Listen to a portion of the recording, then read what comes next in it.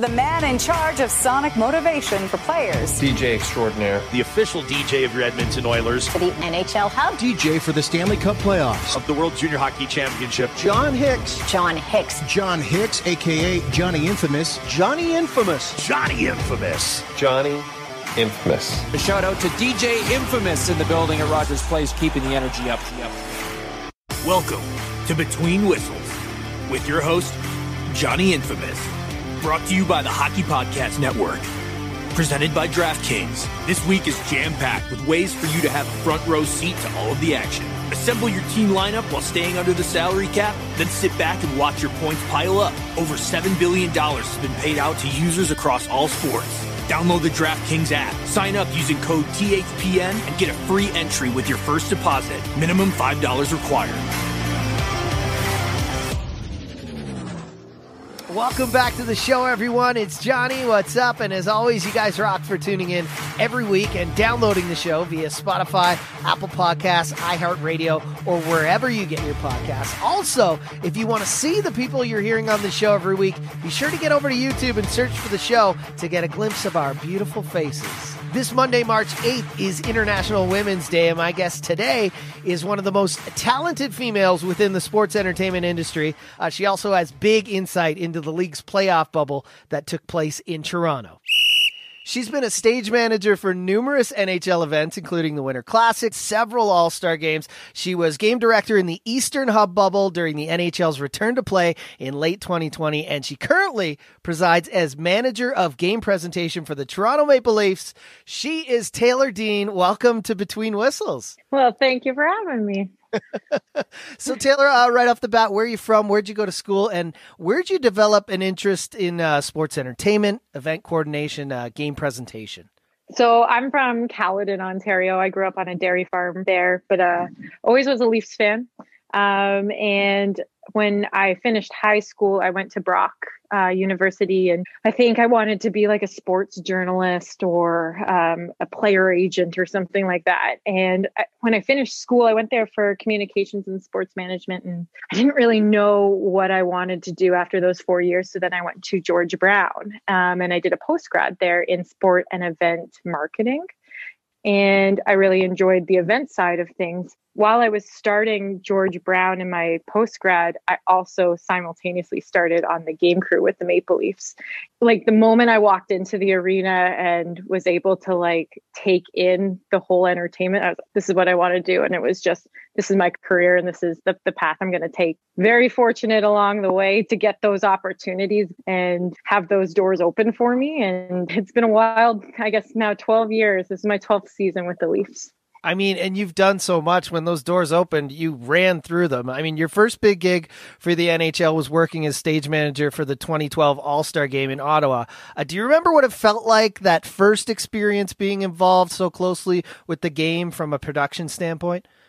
We do a pretty good show at the Leafs, but when going to All-Star, just seeing the magnitude of everything, all of the moving parts, if you look at the production itself, just like the different screens and lighting and elements that are just for this one weekend event, it's pretty cool. And I remember being not overwhelmed, but like in awe of everything that goes into it. I was very lucky to have two women that I was working with on the stage management team kind of guide me through a lot of stuff. And I mean, I have a nickname now that still exists. They call me the kid, the Sundance Kid, because I think I was turning like 25. All-Star is always my birthday weekend. And so they taught me so much in those few days that I was there. And I've been very lucky to keep them both as mentors and colleagues in various facets of this crazy stage management world we live in. But yeah, it was huge. Ottawa was cool. I mean, I felt like I was behind enemy lines. I didn't tell the ice crew for a while that I was from Toronto until I thought maybe they liked me. And then I was like, I work for the Leafs. And they're like, oh, gross. But no, we had a really good time. I remember having a really funny encounter with Steve Mayer with the NHL. He was with IMG at the time and trying to get Ron McLean off the ice. They were doing a live hit and he's like, skate, Taylor, you're fast, get them off. I'm like, oh, man. Yeah, it was wicked. And it was a really great opportunity that opened a lot of doors for me. You were also stage manager for the 2014 Winter Classic, and folks who are Leafs fans will remember what a game this was. The visiting Leafs beat the Red Wings in a shootout in Detroit to move past them in the standings in the Atlantic Division, and it was also a big night because it set an attendance record at the time of almost 106,000 people. Tell us a bit about that experience. It was a very long day. I was staying in downtown Detroit, and we had to drive out to Ann Arbor, and there was a crazy snowstorm. And I got there, and I felt terrible for the guys maintaining the ice because it was just shoveling and man labor the whole time. And it was cold. I was outside for about 9 hours straight. Again, such an incredibly spectacular venue to be at. So outdoor hockey with the snow falling, and it goes to shootout, and they had that really great aerial cam that followed in behind, and Tyler Bozak got the winner for us that game.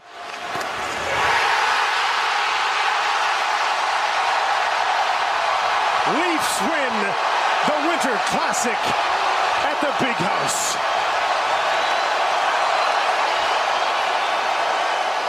Big day for everyone in hockey. Here's Dion Phaneuf, the captain of the Leafs, with Scott.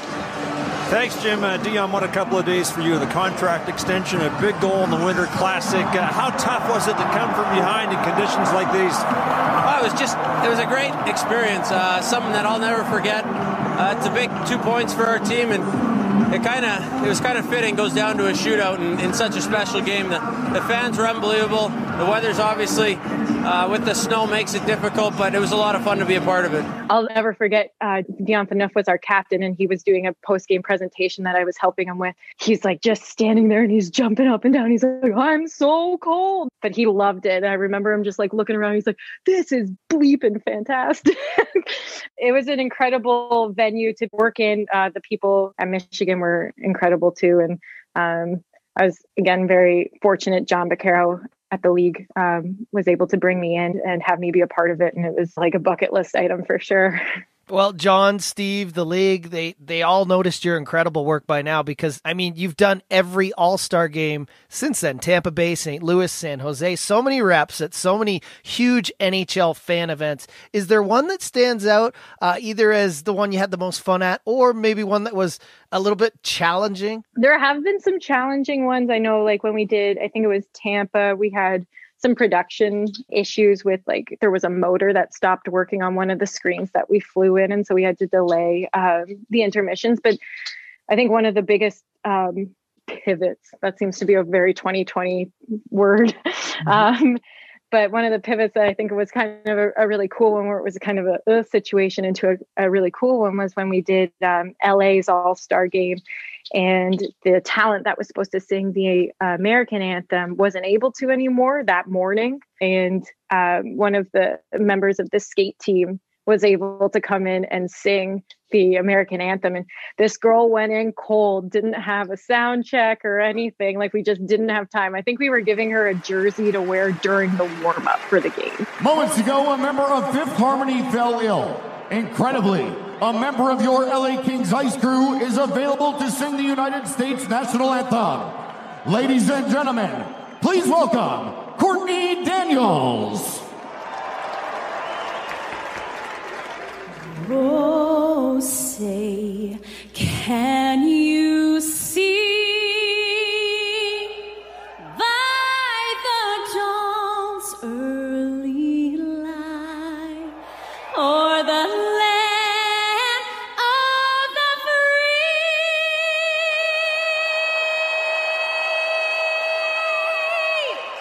and the home of the brave?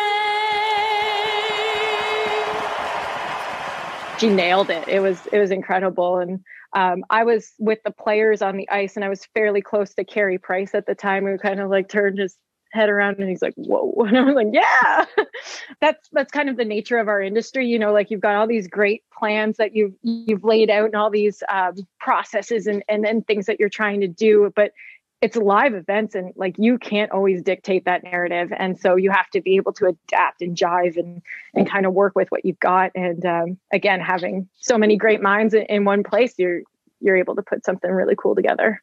Yeah, it's one of the most interesting things about our industry. And, all-star games combined with the skills comp, these are just about as fan-friendly events as you can get. And now we're living, in bizarro world. What have you done lately to pivot and connect more with the fans in the age of COVID and in an empty arena? With the Leafs, we're working on different ways that we can make them feel like they're a part of it, not just for fans, but also for our players to see, like everybody's watching at home. We've got this great tech that we've brought in this year with Tagboard where, we're able to show social engagements that are happening on like Twitter and Instagram and show it up on the board so that our players are able to see, we've got people watching at home.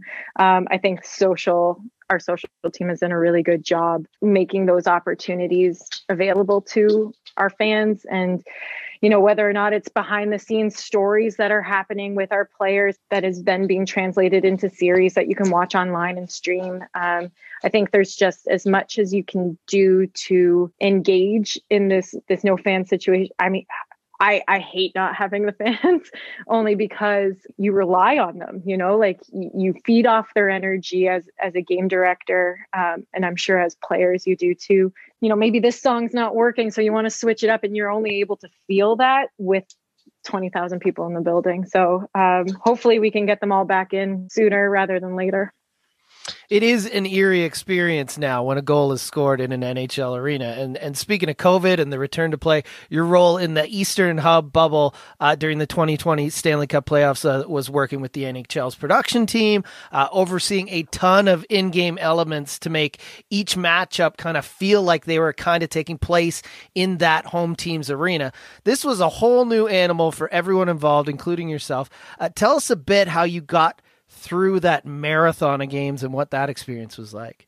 It was an incredible experience. I think those first few games when we did, I think they were the exhibition games we ran without crowd noise and just how strange that was. And so then we were able to bring in what the broadcast was putting out on their feed. We were able to bring into the arena and that made it seem a little bit more normal. I kept imagining, I was very fortunate enough to have the Leafs play where I was. And, that show is something that we've all worked on our team to bring to a certain personality. And I think I wanted to be able to, for those other 11 teams that were coming to Toronto and being in our hub, I wanted to do them the justice that I would want my show to have if it were to go somewhere.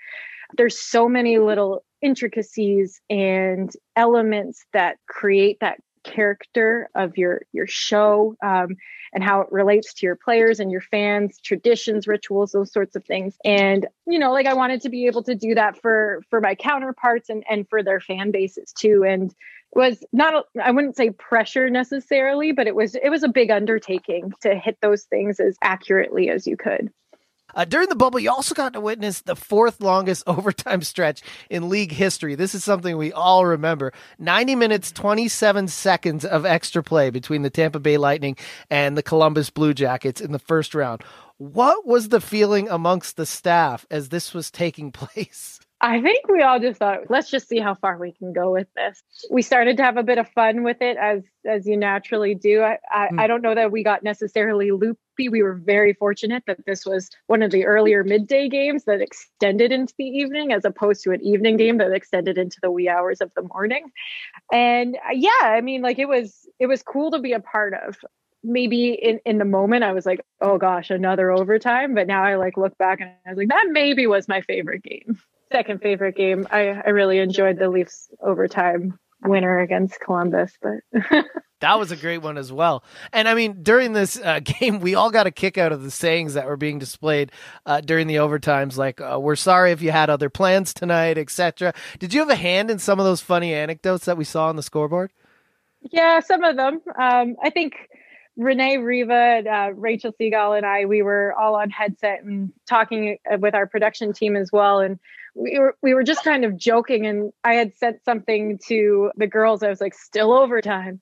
And then they're like, oh, we should put this on the side screens. And that's kind of what got the ball rolling. And, we did some funny things with music, which you can appreciate, playing some songs about time. And we even got we had so many of those sayings in the canon ready to go. We could have gone all night. It was pretty funny to watch. You mentioned Renee Riva, director with the NHL. It's awesome to see so many females in leadership roles throughout sports and the NHL in particular. There's lots of women at the helm now of in-game shows around the league. Tina DeVilo with the Flyers, Emily Knight, of course, near you with the Senators, Liz Bauer at the Preds.